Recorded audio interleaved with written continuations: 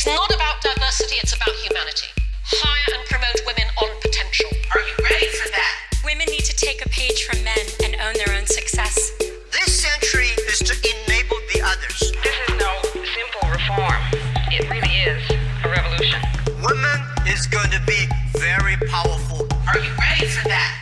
Hello, you're listening to the first podcast to go for women in tech and all those who want to build a smart gender equity for tech. 10 minutes, really actionable advice. At 50 in Tech, we give you the keys to unlock the tech industry and move it for real. On the occasion of the Women's Forum, we are very happy to record a special episode in partnership with AXA, one of our first supporters. You are a femtech entrepreneur, probably among the 10 next rising stars in Europe, and want to accelerate your network and business? The 2020 Accelerator program designed by AXA and 15 Tech is made for you and will immerse you in an incredible learning expedition in Tel Aviv in April. Take 2 minutes and apply on 15tech.com. Let's welcome Ariella Dreyfus, partner at Barnea Jaffa Land & Co., Tel Aviv, for this special 15 Tech podcast to go. Hello, 15 Tech community. My name is Ariella Dreyfus, and I'm originally from England.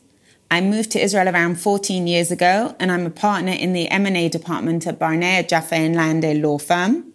I've been working as a lawyer in the high-tech space for over 10 years, during which time I've represented startups, mature tech companies, VC funds, corporate ventures, and private equity funds.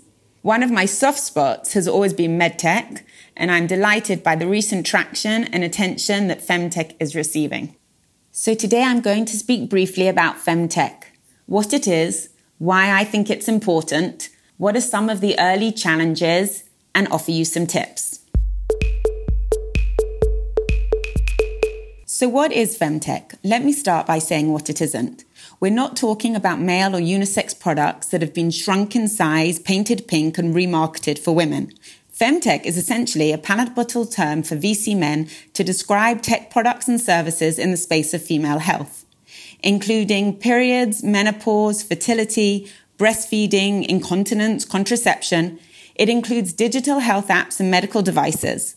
Though I mention the vertical of fertility cautiously, as this is obviously not solely a woman's issue. Why is it important that medtech receives attention? Because we live in a world where there's one size, and it doesn't fit all. It fits men. I believe that the statistics are that on average, smartphones are 5.5 inches too big for women's hands. Cars are designed around the body of a reference man, meaning that women are nearly 50% more likely to be seriously hurt in an accident. Women are also hugely underrepresented in clinical trials, so drugs are designed for men. Take Ambien, the sleeping drug, for example. After being on the market for 2 years, in January 2013, the FDA announced that women should be taking half of the then recommended dose, as women take longer to metabolize the drug than men. In fact, I understand that most drugs withdrawn in recent years had greater health risks for women. One of the reasons for women being underrepresented in clinical trials is their unstable hormonal cycle, which affects the results of the tests. But on the other hand, women need to take these drugs throughout their hormonal cycles, so it doesn't really make sense. Right now, only 4% of tech investment in life sciences are aimed at women's health tech solutions. So I think it's glaringly obvious that this balance needs to be readdressed. What are the early challenges for male and female founders in this space? Well, one of the main challenges is funding, and one aspect here is gender of the founders and gender of the investors. With respect to the founders, femtech has predominantly female founders. This is largely due to personal experience. Take, for example, Tanya Bola, the CEO of Elvie. She developed an app-connected Kegel tracker to help women strengthen their pelvic floor muscles with real-time biofeedback. She explained that despite working in women's health for over 15 years, it was only once she became pregnant that she realized that many women's health issues were not spoken about. In other words, women identify the pain in femtech, the problem that needs to be solved, but female founders are underfunded compared to male founders. For example, in 2018, female-led startups in the US received just 2.2% of the $130 billion in VC funding that was available. Now, with respect to the money men, a colossal 94% of decision makers in US venture capital firms are men. And it's difficult to raise financing from someone who doesn't understand the problem and is uncomfortable by the still somewhat taboo subject matter. Writers write what they know, entrepreneurs innovate what they know, and venture capitalists fund what they know. Another challenge is the legal landscape. Healthcare, which includes both digital health products and medical devices, is highly regulated. Entrepreneurs in this space may need to secure FDA or CE approvals, comply with HIPAA and other privacy and data protection regulations, as well as statutory limitations on the corporate practice of medicine, geographical medical license issues, and referral restrictions, just as examples. So the business model and the product needs to take all these into account from day one to ensure that the entrepreneur has not shot themselves in the foot before they've even started.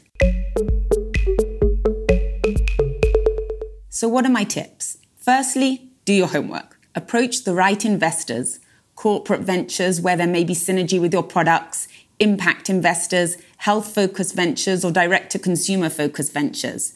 The appropriate fit. There are a wealth of accelerators, incubators, and mentoring programs out there seeking to address the problem of female underrepresentation in tech in general.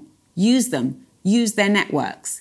As with most things in life, it is more often who you know, rather than what you know, that is the game changer. If you're pitching to a woman, first tell a story and wait for the nod that she understands the pain, the need, the problem you're seeking to solve. If you're pitching to a male venture capitalist, it may be smart to put slightly more emphasis on the market and less on the product. This is true for all verticals, by the way. The investors may like the product, but they're going to be more excited by the size of the market, an attractive ROI, and a potential exit. Focus on the money. Leverage the fact that femtech itself is getting traction at the moment. Emphasize the power of the female-driven economy. Use these buzzwords.